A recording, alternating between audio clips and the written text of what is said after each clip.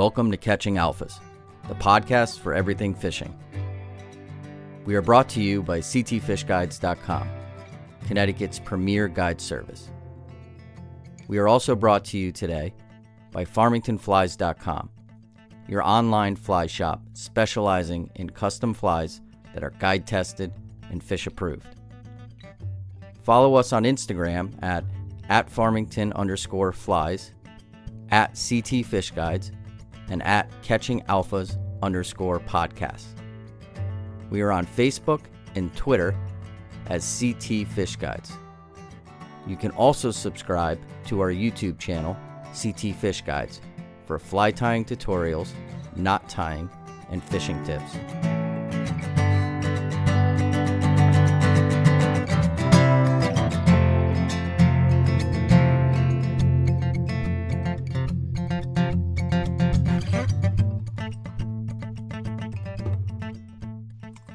So, just introduce Reese. Reese has been carp fishing on the fly successfully. I mean, we've seen his Instagram page, and he's been doing it for a while now. What's up, Reese? How's it going, guys? Good. How are you? Good. I'm just giving you a fluffing here, a little intro. So, right. Something that was pretty cool that Reese told me was that he never caught a carp on a spinning rod, which I think, at least for me and my crew, was the way that, we got into it. I've been carp fishing since I was 13 years old. And I think, even Mark and I started out catching them on ultralights with corn, and we're just really, intrigued by the species. And as time went on, even when I was like 14, 15, there wasn't a whole lot available in the U.S. as far as carp fishing. I can remember making hair rigs and using stoppers out of like grass blades because you just couldn't get the tackle here back then. I started out fishing for them on golf courses and threw the fly rod at them, not knowing what they were eating or anything of that, but I was still trying. And throughout the years, just gained a huge amount of respect for the species and continued to learn, and I'm still learning. And the goal today is just to maybe educate some people that have never fly fished for carp before, and maybe give you a starting point and some good tips on how you can do so. So, carp fishing in the U.S. has gotten a rocky kind of negative. What's the word I'm looking for, Mark? Reputation. Yeah, the fish has been largely maligned. It's been downgraded and talked about as if it was purely a destructive, invasive species that ruins bass fishing and all those kinds of things. It's just a lot of negative perception out there about them. For sure. And just to give our viewers a basic knowledge of carp, I mean, the most common types of carp I think you're going to hear about are common carp first and foremost. You may hear a little bit about mirror carp and grass carp. And I'd like to separate carp from the rest of the species of carp. So if you really dig into this stuff, you'll hear references of, again, common, mirror. You may hear linear, which is just scales straight down the side of a carp. Scalies, which on common carp, the scale pattern is relatively uniform all throughout the carp. Scalies, you get big ones and small ones, and it's different than common. You would know it if you saw it. You'll also hear references to ghost carp or fantails. Fantails are just like their fins are blown out, almost like goldfish. So just to give you an idea of, the terms that you might hear out in the carp world. But the major ones, I think, probably just to start with, are common, mirror, and grass carp. So, unless you're in the Midwest, right? And then there's the Asian carp. Asian carp. Yeah. Which just not in this area at all. Right. So we fielded some questions just through direct messaging through Instagram, and we're going to try to fit some of those questions in when we feel like the flow is right for it. And I know, Reese, you fielded a few questions. But let's start off just with the basics. So like somebody, and this is to you, Reese, somebody that's looking to go out and carp fish, what would be a good setup to deploy for carp fishing? Yeah, so I fish either a 7 or an 8 weight. That's mainly dependent on not necessarily the size of the fish, but how spooky they are. These days I'm fishing mostly an 8 weight. Just as I progress as a carp angler, I'm catching more larger fish, and the 8 weight's just preferred. I would also add a large net, and a good pair of polarized sunglasses are just as valuable as a rod and reel itself. Floating lines, 10 to 12 foot leaders. I usually fish around a 10.5 foot 1X. And flies are something we can touch on later. That's really specific to what your fish are feeding on. Yeah. So explain, or maybe just go into a detail. Why do you like the 10 to 12 foot leader, which I think is probably going to be important? So the reason I like it is, if anyone listening to this is familiar with the drag and drop, which we can also touch on later. I'm sure most trout fishermen aren't too familiar with it. I find the longer leader just gives me a little more wiggle room once I've made my initial cast to reposition my fly in the water. Mm-hmm. And you find maybe somebody that would deploy like a 9 foot leader, like that little extra length. I mean, carp are pretty spooky, right? They're very spooky. Right. So the added leader length is going to help you as well, not spook carp, but get your absolutely conditions stealthily without having them spook. Yeah, it definitely helps you from lining fish as well. For sure. So I think, presentation we'll touch on more throughout the episode.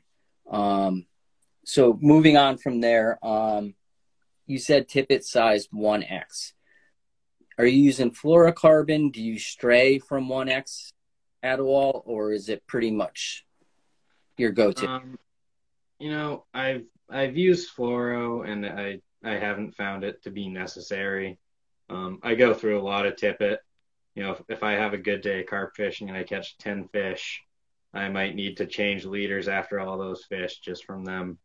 They do have dorsal spines, which can ruin a leader pretty good, and running through vegetation or rocks, depending where I'm fishing. So the nylon is a lot cheaper when you're burning through tippet. For sure.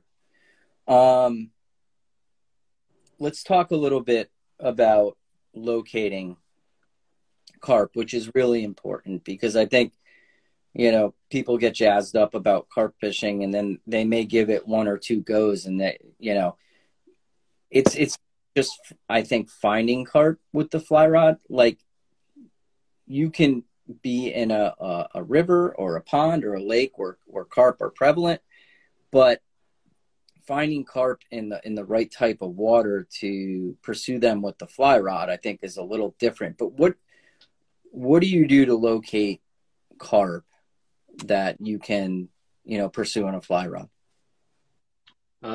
So shallow water is the number one thing I look for. If I know the body of water has carp in it, usually I'll hop on Google Earth or some other satellite map. I just look for light colored shallow bottoms, and just go walk it and look for bubbles, mud clouds. If you see the fish themselves, that's great. Fish crashing, and when they feed, they dig and they'll leave little indentations in the bottom. So if you see that, that's a good sign that carp have fed there. And even if they're not there at that time, you should definitely keep that spot on your radar. And how obvious is that to somebody that's never carp fished before? It's easy to miss. But if you're looking for it, you'll pick up on it. So one thing you mentioned was fizzing or bubbling. So when carp feed on the bottom, they often disturb the bottom. And I think that's probably what you're seeing, right? When fish are active feeding, you'll see and bubbling. Now, depending if you're, in a pond or a lake, I mean, that could be a turtle. It could be a bunch of other things. If you're on foot, getting into position might be a little easier. If you're from a boat and trying to stalk from a boat, you really have to, I feel, this is just my opinion, but you have to think ahead of time when approaching from a boat, because you want to have your visual window on your approach to where you think the carp are, because before you know it, you could be on top of them and you blow your chance before you even had a shot. Now, Reese, I've seen some pictures of you in like kayaks and stuff like that. So you've done a bit of this, right? Approaching from a craft. Yeah, I do a lot of my carp fishing out of a kayak early in the season, pre-spawn. That's how I catch most of my larger fish. And I would agree with you. It definitely adds a little more difficulty to it. You've got to, not only is the fish maybe moving, but you're moving as well. So your window is much more narrow to get a good presentation. For sure. While we're on the subject of locating carp, I think carp's habits are probably a little different in spring versus fall. So carp spawn in the spring. And I have always found, and I'm curious to get your take on this, Reese, but I've always found that it's pretty obvious where carp are in the spring, because when they're spawning, they're breaching a lot more. And for what reasons? I've heard all sorts of reasons, from shaking parasites, which is something, or flushing mud, or I've heard all kinds of things. But in the spring, I've definitely noticed, there's an uptick of carp breaching. And is that, A, do you find that as well? B, I feel like that's a pretty obvious sign where carp are, but also, does that necessarily mean they're going to be there in the summer or fall? Yeah, so that breaching behavior is, like you mentioned, usually clearing parasites or debris from their gills. So that's usually a sign that they're feeding in that area. The reason you're seeing it in spring is probably water temperature. Lots of people think they're this warm water fish that thrive in hot, muddy water. They actually have a ideal temperature range closer to a smallmouth bass or northern pike. So it could just simply be that they're feeding less in the summer because the water's too warm, and they're in deeper water. For sure, yeah. Mark and Zach and I went out on the Connecticut River recently, and to a spot that historically has been good, and we knew it was early and it was hot, but we really had nothing else going on, and we blanked pretty hard on it. We were spinning rods. We didn't have a baiting campaign ahead of time and stuff like that, but it was still fun, and definitely carpy water. But so there's absolutely ideal times to fish for carp and less ideal times. So on the fly rod, what are your ideal times to fish for carp? I would say my favorite time of year is generally mid-May. Of course, that can vary a little depending on the weather you're getting that year. When that water's warming up into the mid to high 60s, that's time to drop everything and get out. Those bigger fish, they start to move up into shallow water. They're starting to think about spawning, and they move into the shallow bays and they feed heavy. Nice. What about fall? What can you expect as far as fishing for carp on the fly in the fall? Personally, it's steady for me in the fall, but it's not nearly as good as the spring, and I would even say it's not as good as summer. That's just me personally. I know a lot of people that do really well in the fall, but I struggle.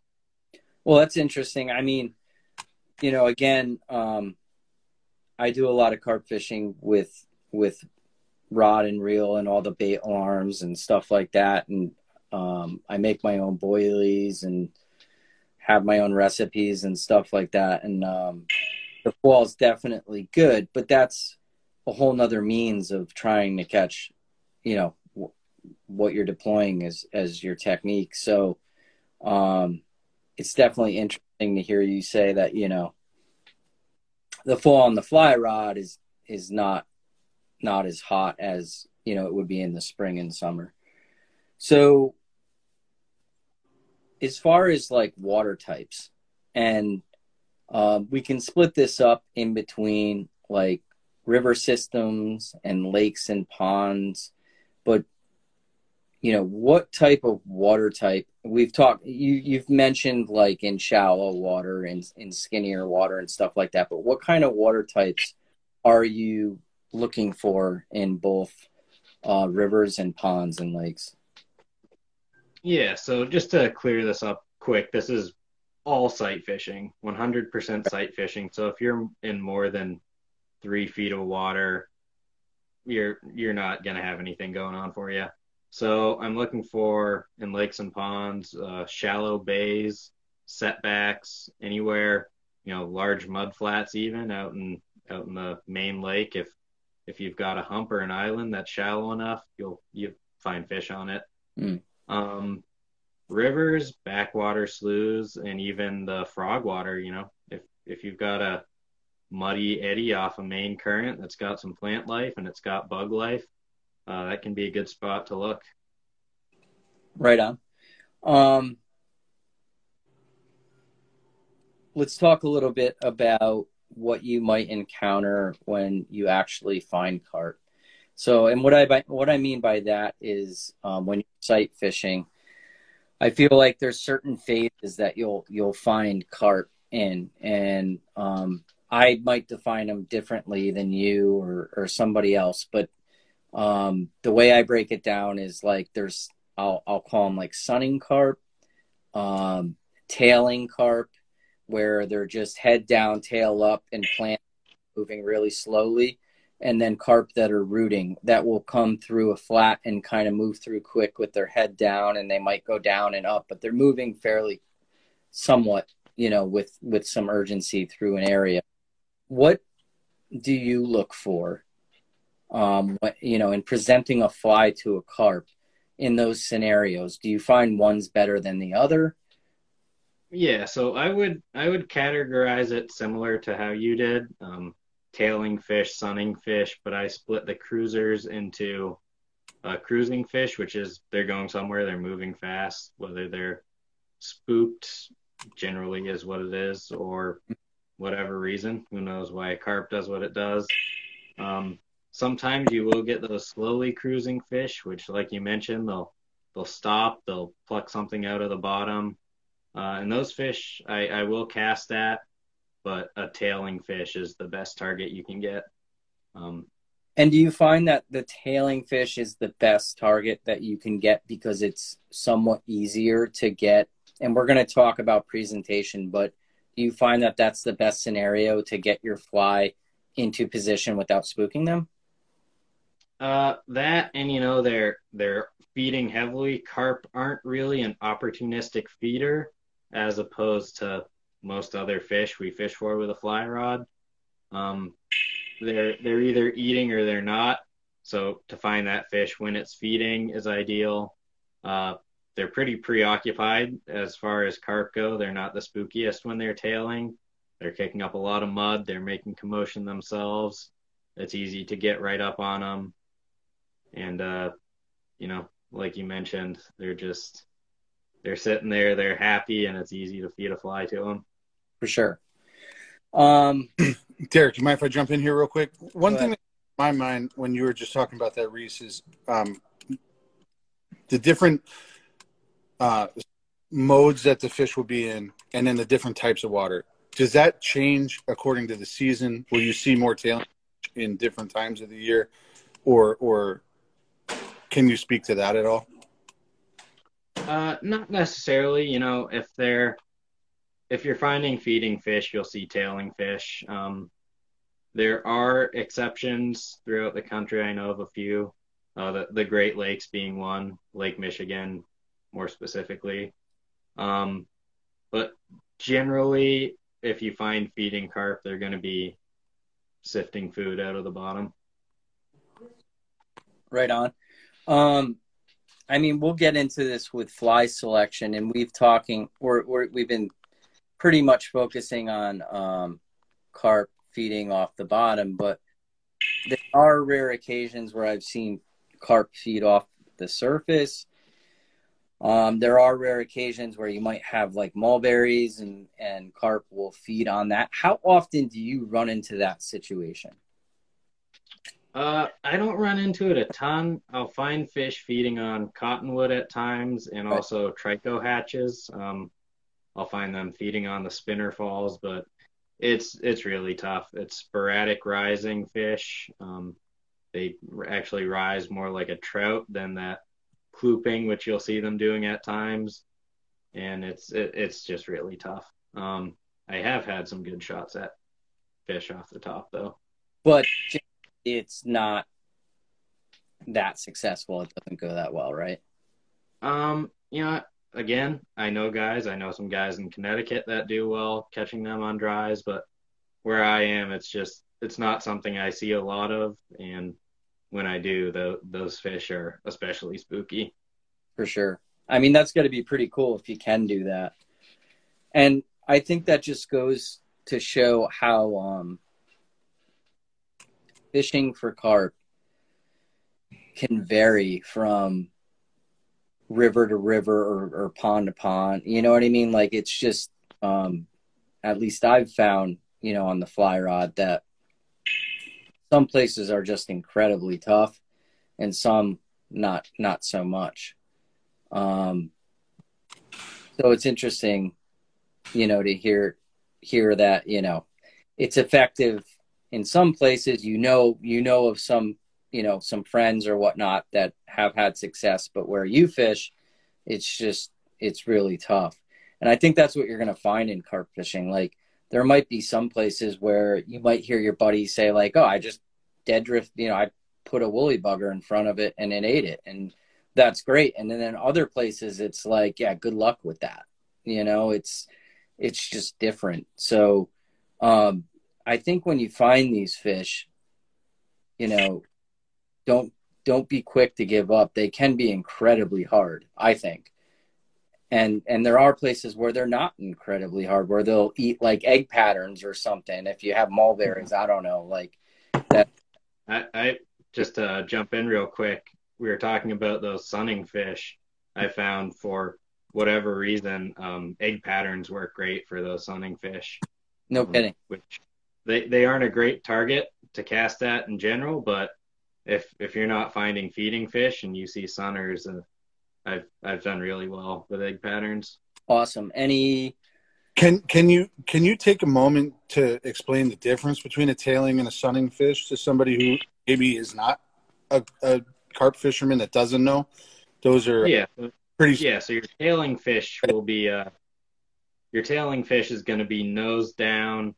You'll see that tail waving up, and they'll be down, rooting around in the bottom, kicking up mud, kicking up bubbles. And your sunning fish is kind of just floating just under the surface, not really moving. Lots of times their fins won't even be moving, just as the name suggests, sunning themselves. And those are probably the hardest to catch, would you say, sunning fish? I would put them second to a fast cruising fish. So you think fast cruising fish are the hardest? Yeah, I won't even. If they're moving, I won't even cast at them. Just to back up, when you say fast cruising, so fast cruising meaning they're going through and they don't go down at all versus... Yeah, I would say, if they're moving walking speed or faster, I won't even think about making a cast at that fish. Sure. Will you watch them for a while and see if they settle into a feeding rhythm or not? I'll I'll keep an eye on them, but I find generally they keep going. For sure. They're just not in feed mode, essentially. Yeah. Fair enough. And I think all of this is important, like when you're presenting to a carp, you're really reading the carp and their interest and what's going on.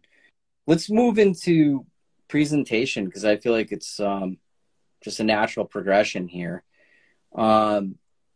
Presenting to a carp, ideally, without talking about fly selection yet, what are you trying to do as far as presentation and the different scenarios that you might run into with sunning carp versus tailing carp and how you would present to them? So across the board, for most of this, I'm going to be speaking to tailing fish because that's if you're new to it, that's the fish you're really looking for. Sunning fish, I just try and put a light-weighted fly. Like I said, generally an egg fly, but sometimes a light-weighted damselfly nymph or a little mop fly, something like that. Mm-hmm. Just try and get it close, 8 or 10 inches from the nose of that fish. And generally, like I said, you'll generally spook them, but sometimes you can get those fish. And for the tailing fish, go ahead. Hold on, just to, so when you're putting that fly 8 to 10 inches from their face, and it's a slow sinking fly, they're taking that mid-water column. Yep. Okay. Just to clarify for our viewers, what we're talking about here. When they take, or you have a take, are you strip striking or are you like that? I'll generally trout set. Okay. In that scenario, because you're confident they took the fly, correct? So yeah. All right. So that covers sunning fish. So keep going. Sorry to interrupt you here. Yeah, not a problem. What position you would like to get into to present to that fish before we move on from that? I find generally from the side is the easiest. If you can get broadside of that fish, regardless whether it's tailing or sunning. Okay. Right on. Continue. So for the tailing fish, we'll do what's called a drag and drop, where you cast past the fish. So the carp, they present kind of a interesting challenge that you need to put that fly right in front of them, within inches for them to take it, generally speaking. But at the same time, they're spooky and they're usually in shallow water, and you're generally fishing a fly with some sort of weight on it, whether it's bead chain eyes or dumbbell eyes. So we do what's called a drag and drop, where you cast past the fish, and once that fly breaks through the water surface, you'll raise your rod tip and kind of skitter the fly just under the surface and drop your rod tip and let the fly fall right to the fish. Right on. So on your cast, once the line goes out, the energy completely goes out, are you trying to keep the fly line out of their view? Are you trying to hold your rod tip up higher so that the fly line doesn't fall? Are you doing anything to try it less? It's definitely like you said, a high rod cast. Keep your rod tip high at the end of the cast, and even if you can keep the fly line off the water, that's where that longer leader helps a lot and really comes into play. For sure. So you get your cast out, minimal disruption is what we're aiming for. You're trying to bring this fly within inches of the fish and drop it down in front of its face. Once the drop happens, what are you doing? So one of 3 things is going to happen. Best being the fish eats it, in which case, good job. You've accomplished what you set out to do. Right. Second thing, you spook the fish, which is going to be pretty obvious. Or sometimes your fly will just sink out of the fish's view, in which case I'll try and make another cast. Generally, if the fish is tailing well, you can get 2 or 3 casts on it without spooking it. That really depends on the situation, though. For sure. And when you drop and you say best case scenario, the carp eats the fly, what are you looking for as a signal that the carp ate the fly? The best thing to see is to actually watch it happen, watch that fish take your fly. Sometimes it's not that obvious. You might just see a flash of the lips, or you'll just see the body language change. You know, if that fish if it's kicking its tail to the right and you see it change direction, or sometimes they'll roll and the sun will hit their scales and you'll see the fish go from a gray or brown shadow to kind of a gold, or vice versa. That's a sign that whatever they're doing, they just did something different. I ran into that 2 weeks ago where I was on a pond, or a backwater, I should say, local to me. And I just saw the fish flash sideways, exactly what you were saying. And I strip struck and I felt just a little dink, and then the fish just bolted. So part of me was like, oh, did that fish eat, or did I just line it, or what happened? But it can be subtle. And I was presenting from that. I was from a drift boat, and I was quite a ways away. So I don't know that I would have saw the actual eat. So if outside of seeing the actual take, what other means are you using to feel a take or indicate of a take if you don't see the eat? For me, it's all visual. Okay. You know, I know some guys that they'll keep some tension in their line and feel for a strike, or I've even heard of guys using strike indicators. But for me, it's either watching the fish eat or the body language of the fish changing. Like I said, I do it all visual. So I know, just again from the other aspect of carp fishing, which isn't fly fishing, and like a lot of carp anglers with spinning gear outside of the U.S. In the U.S., they use what's called a hair rig, and the reason that they use that rig is because carp will suck in and blow out stuff, really quickly, and the hair rig will catch on the mouth when they try to blow it out. That's the whole point of the rig. It's like you're setting a trap. Do you feel like that you do that suck and blow in a fly fishing scenario? And on top of that, does it depend on your offering? So like a crayfish versus an egg, or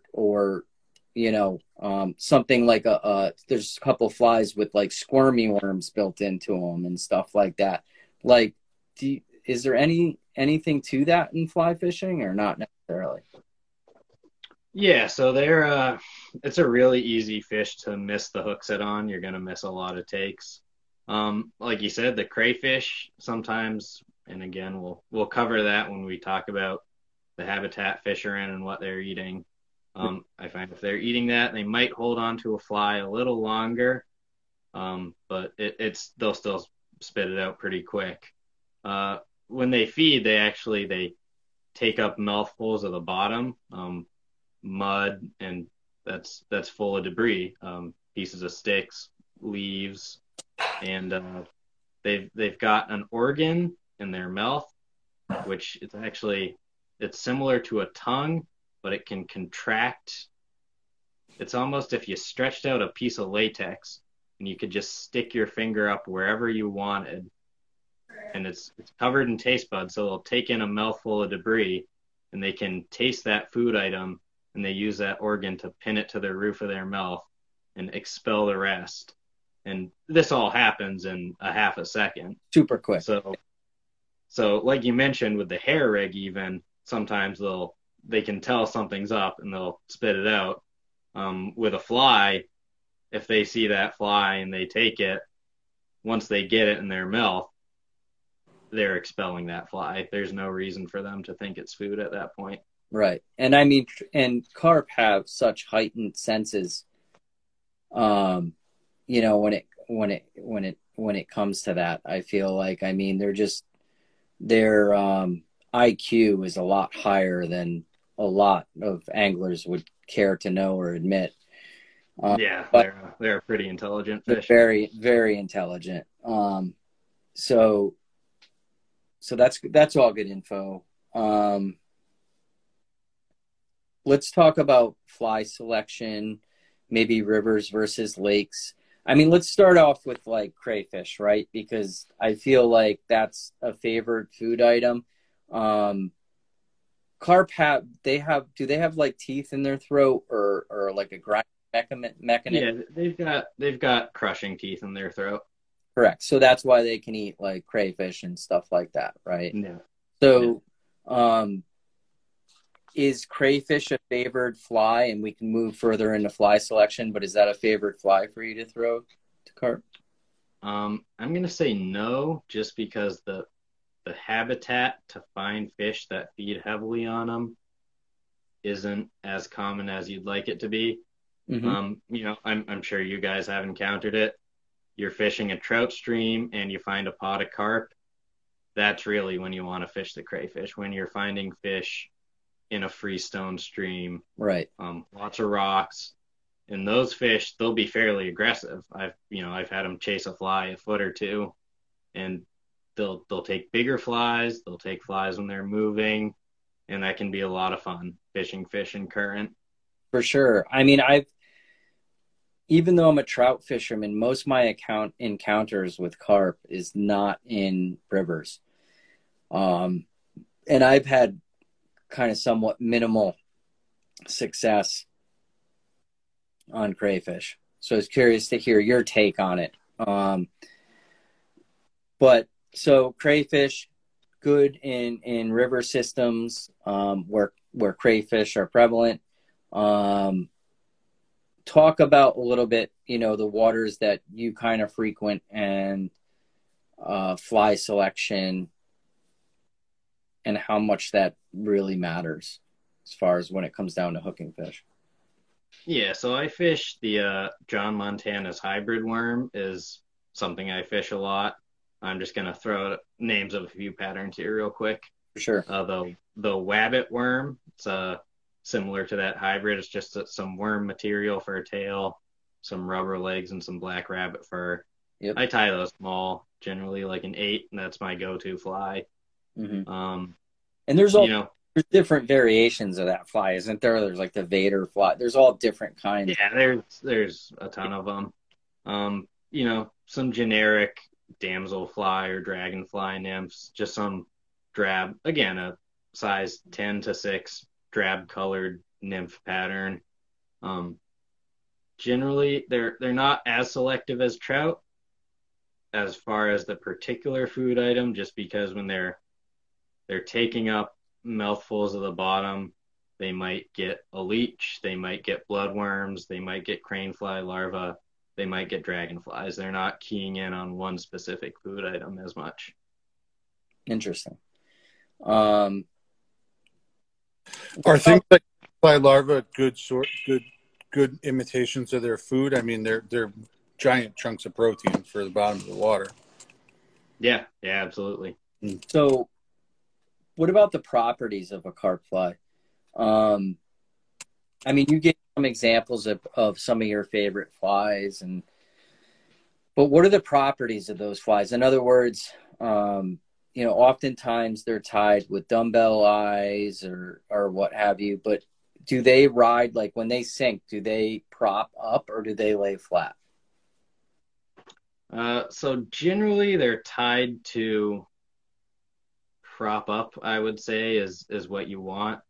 Personally, if my fly's on the bottom, I'm gonna say I missed the chance at that fish on that cast. I want the fish to take the fly while it's dropping. Generally, like you said, they're tied with a bead chain or a dumbbell eye. You're going to be fishing that fly on the bottom at some point, even if it's at the end of your presentation after your shot at that fish to take it dropping. and you don't want to pull up a bunch of leaves off the bottom when you're casting at a fish. So flies tied to ride hook up. I'm a big fan of rubber legs on flies, rabbit fur, and worm material. Nice. And what about tungsten? Is tungsten too dense, too heavy? Does that sink too quick and is unnatural? If you used a small enough piece of tungsten, you could definitely go with that. Okay. But your sink rate, if it's too quick, is probably going to go against you, is what I'm feeling. Yeah. If I have a pattern I find is productive that I like to fish, I'll generally tie it in 3 different weights.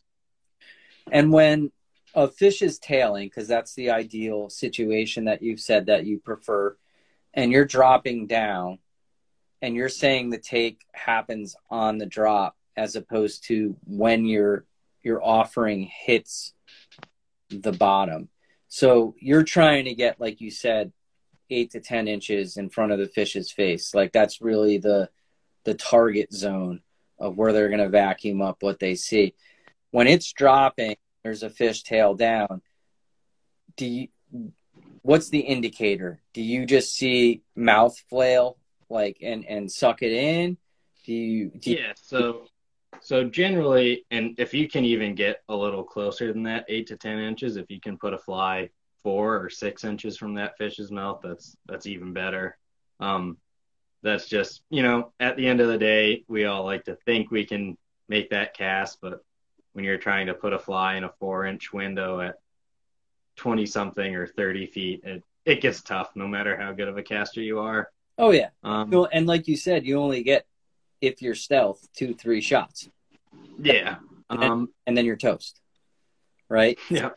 So that, yes, really, I think that's,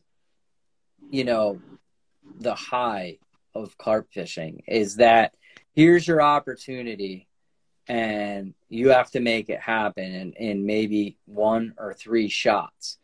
And that's what gets your heart in your throat at that. Yeah.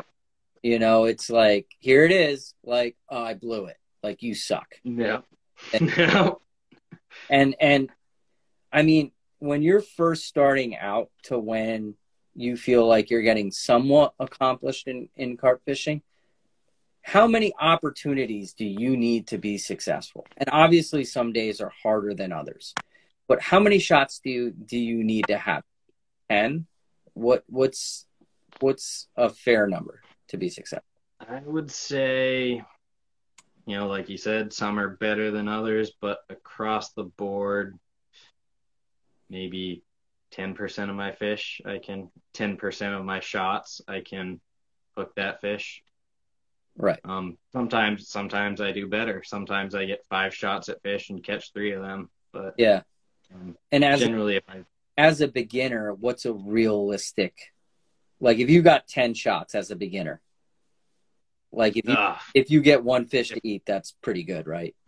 You're doing great. If we're being, it took me a full season of putting a lot of time into these fish before I even touched one. Right. So it's not easy. And no, not at all.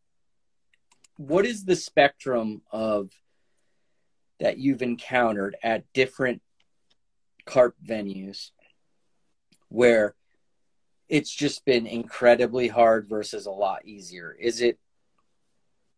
Does it vary that much, or is it, pretty much streamed? There's a lot of variation. I've had days where you can't get a shot on a fish. They're going to spook before you see them, regardless of what you do. And I've had days where you have an insane success rate. You see a fish and you catch it, but those are few and far between. Awesome. So I just have some cool story questions to ask you, but just to wrap up kind of the what we had planned, and then we can take questions. We have people coming in and out of here, but targeting carp in ponds versus rivers, is there anything you'd throw out there as major differences? yeah, those pond fish, they get smart quick. Especially the smaller the pond, the fewer carp are in there. You know, if you're going there a couple days a week after work and you're showing those fish your flies and you're hooking them, it gets tough quick. Yeah. If you can find bigger bodies of water, whether it's a large river system or a big lake, constantly getting new fish cycling in and out of those feeding areas, you're going to have a lot easier fish to catch. For sure. That makes plenty of sense. You got any stories of like some monsters that you lost or just carp that you've rolled up on that were just absolutely enormous? I mean, what's the biggest carp you took? Was it like 30 pounds? Yeah, a little over 30. Was it a mirror or a common? That was a mirror. It was a mirror, right? Yeah, it was a phenomenal fish. I saw that. A 30-pound class carp is unbelievable on a fly rod. That's insane. It's really, really, really cool. I mean, I've gotten 30-pound class fish on the spinning rod, and I've been doing it for a super long time, and that's just amazing. So hats off to you on that. And I do think Massachusetts, as far as size wise, I think they have slightly bigger carp, but feed us some stories here, man. Like, have you ever seen anything that you would say was approaching 40 pounds? Yeah, I've seen a lot of fish that I don't want to try and put a number on how big they were. Yeah. The Connecticut River, the whole watershed has some just insane fish in it. Very difficult to fish with a fly rod, but yeah. That whole watershed, I've seen fish that you see a big 20-pound fish and then you just see one feeding among them that's significantly bigger. And with large carp, I've always found like carp max out at a certain length, right? But then they grow in girth. And like the biggest carp I've seen, it's like you can just see like a bowling ball protruding from their sides. So like you'll have a big thick head on it with a lot of meat on the head, but then all of a sudden you just see down the sides, you just see it go like this, and like this. Yeah, I always find they don't look huge when you see them from the side. It's when they turn and face you that the thing looks like a barrel across its back. Oh my god, yeah. I mean they just get super deep, man. Yeah. So have you presented flies to any fish like that before? I haven't had what I would consider great shots at them. Yeah. I was out with a friend a few weeks ago and we rolled up on two fish feeding right on a nice sandbar right along the drop off that were, I would say, over 30 pounds. And I just flubbed my cast and lined them. It's still awesome though. I mean, even just going out and having a shot at something like that and being in that moment is it's a rush for sure. But I got a 30-pounder on the fly, so that's just incredible. And as far as what you can expect from a fight from carp, I've always thought it was somewhat similar to like striped bass fishing with a fly rod to fight. I mean, they have big, powerful tails. When these fish want to go, you can't stop them, type of thing. Any advice as far as fighting carp and what properties like carp? I'm not trying to steal the answers, but like their mouths aren't really like super tough. So do you use certain kind of hooks for that? Like what do you have to offer as far as fighting fish, what to do and what to expect? Yeah, so as far as stripers go, I haven't done a ton of striped bass fishing, so I can't compare to the fight to that. You've got a really good chance you're going to see your backing. They pull hard. They fight pretty long compared to most freshwater fish. They're not the fastest fish in the world generally. They're not as fast as a steelhead or even a salmon, but they'll get where they're trying to go, regardless of how hard you're pulling on them. I have found an old mentor of mine, carp fishing, he showed me that if you've got a fish running towards a down tree, something like that, you can pull on them and they'll just pull harder. Yep. But if you just go against every instinct you've got and give that fish slack, they'll stop running. They will just sit right where they are. They'll just, yeah. Because they're freight trains. They're too powerful. You're not going to stop them. Yeah, if they're trying to get in something, your best bet is just give them some slack and, calm them they down. might come unhooked, but yeah, calm them down. sometimes they'll stop and they'll slow down. Yeah. Also, if you can bury their nose into the bottom, they've got they've got those big, huge lips just covered in taste buds and sensory organs that if you can pull those down into the bottom, they'll generally turn and come back towards you. So side pressure is really important fighting these fish. So trying to keep them off balance, applying side pressure. Yes. When they go on the offensive and you need to go defensive, and over pressuring them is not going to do anything for you. What about landing them when they get in close? I mean, they still have a lot of power left in them, even though they're in tight. You can't just lock down to try to land them, right? Like you still have to. Yeah. Landing them is, it sucks. I hate trying to land them. Like you said, they've still got a lot of energy. They actually, unlike most vertebrates, they don't build up lactic acid. And this is speaking to common carp. Grass carp are a different story. I haven't fished for them, but they are fairly fragile. Common carp actually don't build up lactic acid, so it's tough to really tire that fish out. I'll generally, if I get them in and I've got my leader up to my rod, about a rod's length of line out, it can be a back and forth for a while of a give or take of a few feet of line trying to get that fish in the net. And, like I said, it's no fun, especially with bigger fish if your arm's starting to get tired, but it is what it is.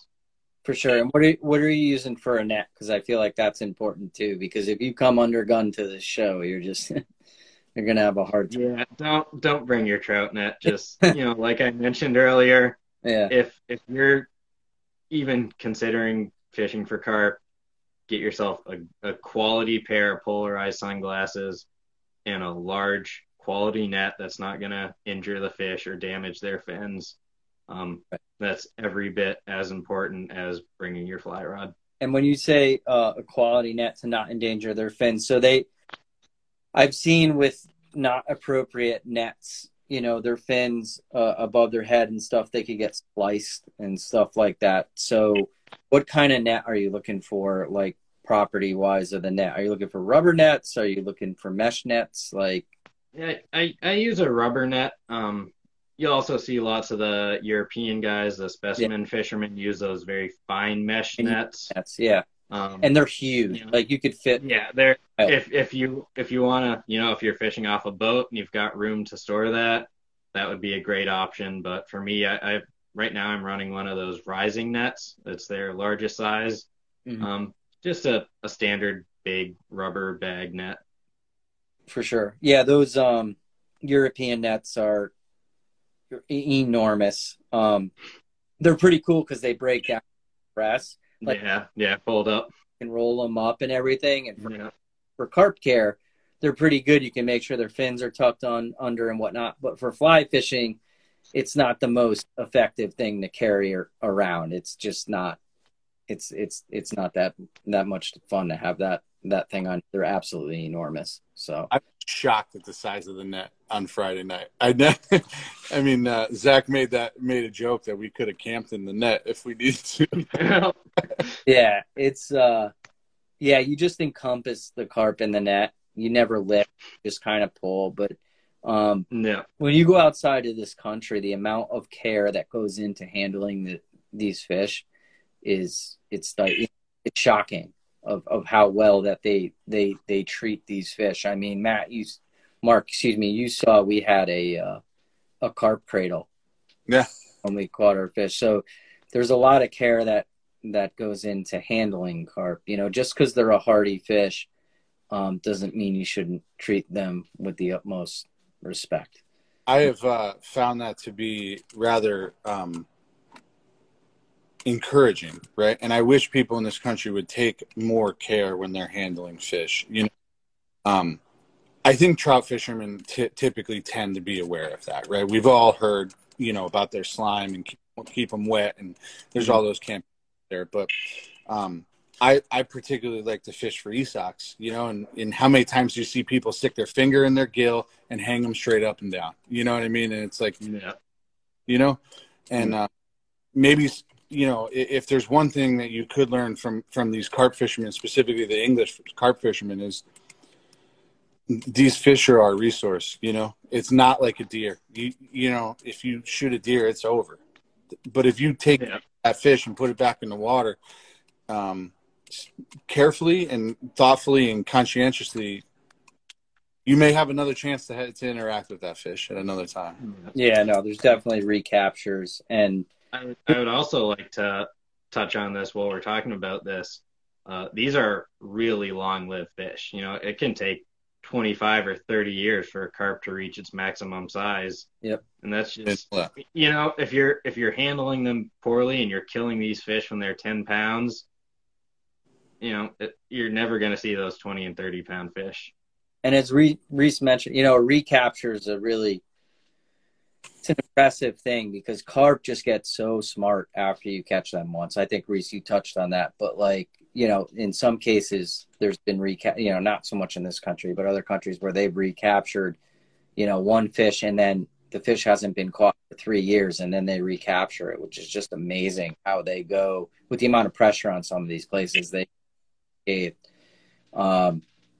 So there's plenty of videos on YouTube as far as if you're just interested in carp fishing outside of the United States, just to see kind of what that's all about. And I'm sure you can find some fly fishing videos. At this point, though, if anybody has any questions, and I know we've had people coming in and out of here, and we've been talking for a while now, close to an hour. I feel like we covered a lot, but if you have any questions, by all means, fire away and we can try to answer those questions. Reese, were there any questions that you received through direct messaging that you'd like to answer? Yeah, we covered most of them. I had a few good ones. Some of my buddies, the classics. How long do I soak my flies in corn juice? The like. We don't do that here. To keep my flies unscented.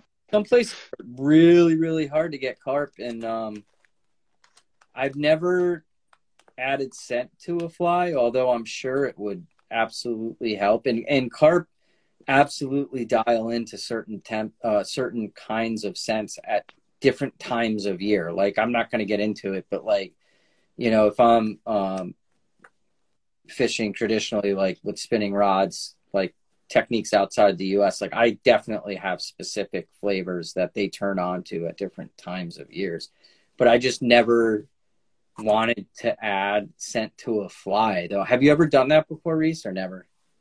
I haven't. I wouldn't consider myself a purist by any means, but just not. I'm not opposed to fishing with spinning rods. Like I said, I've never done it for carp, but for me, if I'm gonna scent my flies, I would just personally rather fish them with a spinning rod. Yeah, go that route and oilies and stuff like that. The way that people have. Yeah, I feel like if you're fishing with a scented fly, you're it's not really the fun of fly fishing, and right. It's just you're fishing with bait, but you're giving yourself a crutch at the same time. For sure. Yeah. Hey, go ahead. Let me ask a quick question here. I have heard that when you're tying flies, I think we're all, fairly proficient fly tiers here. How important is it to pay attention to head cement and things like that? Do you use it? Can you use it? Does that affect the? Yeah, I don't use a ton of head cement just because I lose a lot of flies and generally they don't have the chance to fall apart. As far as my carp flies, that Solar as bone dry. Yeah. Not to just specifically plug one thing, but Mm-hmm. that stuff really does cure pretty scent free. Oh, no kidding. You know, I haven't really found a fly with UV turning fish off. You know, I'd say if you're that concerned about it, just rub it on a rock and get some natural scent on it. Right on. That's a good question, Mark. I never thought of that. All right, I'm just going to scroll through and see if we have Got any. a quick for you, Reese. Go ahead, Mark. Yep. I think Derek shares this, right? When I love to catch trout on a fly rod, but I particularly love to catch brown trout on a fly rod. Is there a carp that is like your bucket list carp, or is there something that you dream of catching or that you haven't caught maybe?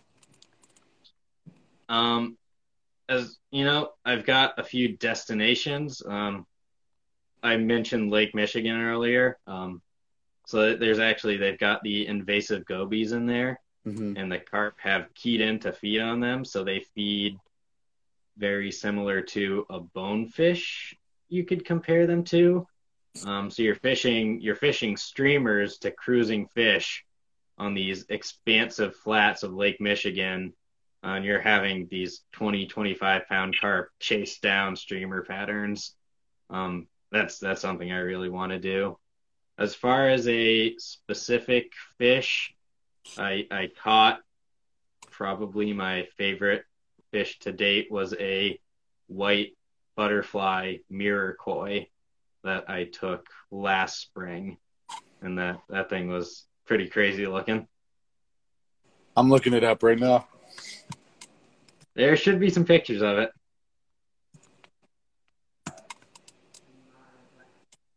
Whoa.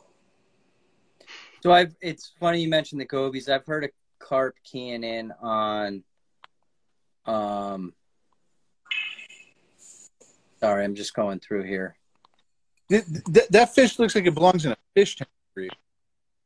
No. Do they? Yeah, Do little city park ponds have some pretty crazy looking fish in them. Yeah, we've seen some koi in some of the carp ponds. We've seen, similar stuff. What about? I've heard about carp keying in on like Alvin's, or like Alvin's just an immature trout. No. Basic. I haven't seen any. I never. haven't really experienced carp eating bait fish of any kind. Yeah. I know it happens across the country, across the world, but I've never seen it. And to touch on the koi again, I should mention that in that whole common carp, mirror carp, koi are also part of that, and they're all, at the end of the day, they're all Cyprinus carpio. They're all the same species, just different variations of it. What about grass carp? Same species, just different variations. Yeah. Different species entirely. All right, that's what I thought. So just to be clear, I mean, I've caught grass carp, but I mean, I guess what's the most distinguishing, the biggest feature to separate them from carp? Is it there's no barbels? Is that the easiest without kind of on the side? Yeah, the no barbels, and they've got the forward facing mouth like a trout or a salmon. Carp have that crazy downturn big sucker mouth with the little Fu Manchu barbels on them. Right. Yeah, like the grass carp are almost like fall fish, right? I mean, that's the closest thing. Yeah. I could kind of pin it on, as if you've seen a fall fish or dace. They kind of look more like that. And I mean, those get huge, and those have been stocked in places where they're, I think, trying to control, like a lot on golf courses and stuff. They're trying to keep the vegetation down and stuff like that. But that's completely different species. So that's cool. So Reese, that is completely new knowledge to me. I did not realize that mirror carp and common carp are the same species. So is this sort of like a color phase thing, like you would see with like a white-tailed deer or a black bear, and that you see like a cinnamon phase bear or a melanistic whitetail like that? Yeah, that's a good way to put it. So what mirror carp actually are is, I'm gonna touch on the history real quick. Don't quote me on any of my numbers here. I believe it was in Japan. They actually, this is way, way back. I think I've heard 2,000 years as a rough figure. Again, don't quote me on that. Mm-hmm. They actually figured out how to breed leather carp without scales to make them easier for cleaning.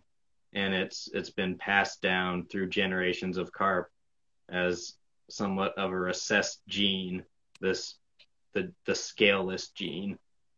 So, you can have, obviously there weren't carp in the US yet. They've been here for about 150 years now. So all the fish in the US there's a possibility that somewhere in their lineage there were scaleless carp. Interesting. What so in like down south and stuff, there's a lot of bow hunting for carp. Like it blows my mind that in one country like the UK or whatever, like they'll actually sell carp and they're expensive. And here we're just shooting them and using them as fertilizer. That just blows my mind kind of different sides of the globe, and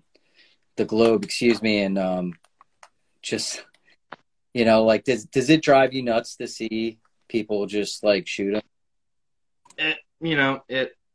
I encounter it, and I'm not a huge fan of the term bow fishing either. I would just call it bow hunting for carp. I'm not actually entirely opposed to it. I would never personally do it, mm-hmm. But I'd say it's the same as any hunting. You need some regulations on it, which I could drone on about that for hours. But sure, I would say the fact that you can just go out and shoot every carp you see and leave them on the bank or use them as fertilizer, it's great. Yeah, I think that's unacceptable. If I can jump in here, right? Yeah. Having done some research for this conversation, right? Carp was actually a prime source of food in Asia, and still they are eaten regularly. And for those people that are fans of Meat Eater, I know there's got to be some out there. He just did a special where he said "Pardon My Plate" is the name of the YouTube miniseries, and he ate common carp on it, right? And he mentioned specifically that this is a fish that he would be more than happy to feed to guests, right? And to the point that you just made, that I'm not terribly opposed to bowfish. What I am opposed to with anything is waste, right? Yeah. If you're going to go out there and shoot a carp, go ahead, right? Stick to the regulations, do what you got to do, but eat the damn fish, man. Like, no, don't be somebody that shoots a deer and cuts its head off and leaves the body in the woods. Same as a carp, man. If you're gonna kill it, eat it, right? That's the way I look at it. Me too. If I kill anything, I eat it. I raise my own chickens, my own pigs, everything. The fact that people would disrespect a life like that is patently absurd to me, to put it strongly. So, like I said, again, if we could see some sort of regulations with bow fishing, and I believe Connecticut actually, they do have some great regulations on carp now, trophy waters, and I believe even a slot limit in some areas on them. Unfortunately, Massachusetts, we don't have any regulations. They're not specified as a game fish, so it's just a free-for-all. If you want to take your bow out there and shoot a carp or two for dinner, by all means, go for it. Just, respect the resource. Like anything, catch and release, you're going to see more fish, you're going to see bigger fish, but I'm not going to tell someone not to eat a fish. Right. In terms of fish management, right, there's like a window of fish, and I don't know if this is the same with carp, but like bass, right? If you have a managed bass pond, right, there's that slot limit of bass where it just pays to take them out of the water, that 8 to 12 inch bass, to take them out. Statistically, they're not going to make it to breeding, and it gives more resources to the breeding fish, and hopefully if you're out there bow fishing, you're not slamming the 40 pounders, the 30 pounders, you're hitting them. You're hit- Unfortunately, lots of bow fishermen are taking those upper size class fish just because it's an easier target for them to hit. Again, I could spend hours whining about bow fishermen. It wouldn't fix the problem. I can't imagine But it's better than the small ones either. But I've actually had times when I've been fishing a bay and I've had bow fishermen roll in and start shooting at the fish I'm fishing to. Really? Well, I'm a bow hunter, so is Mark. Oh yeah. But it, hopefully we'll get there. It's just hopefully mass increases there. I mean, you guys legalized pot first. So hopefully you guys are following us on the carp front like we followed you. Yeah, we'll see. All right, man. Well, I think we'll wrap it up. If there's any questions, if we were talking too much and there's questions that folks have, feel free to shoot us a DM. We will absolutely put this up on our podcast channel so that people can listen to it. Reese, we want to thank you for coming on, man. You did an excellent job, and we'd love to have you on again sometime. Yeah, for sure. Thanks for having me, guys. Come fish. Yeah. Is this going to be posted? Yeah, man, we're gonna post this for sure, and it'll be on our podcast channel. Absolutely. So, all right, guys, everybody have a good night. We're gonna kill this session, and thanks again, Reese. Yeah, have a good one, guys. Take care, Reese. Thanks, man. Yep, thank you.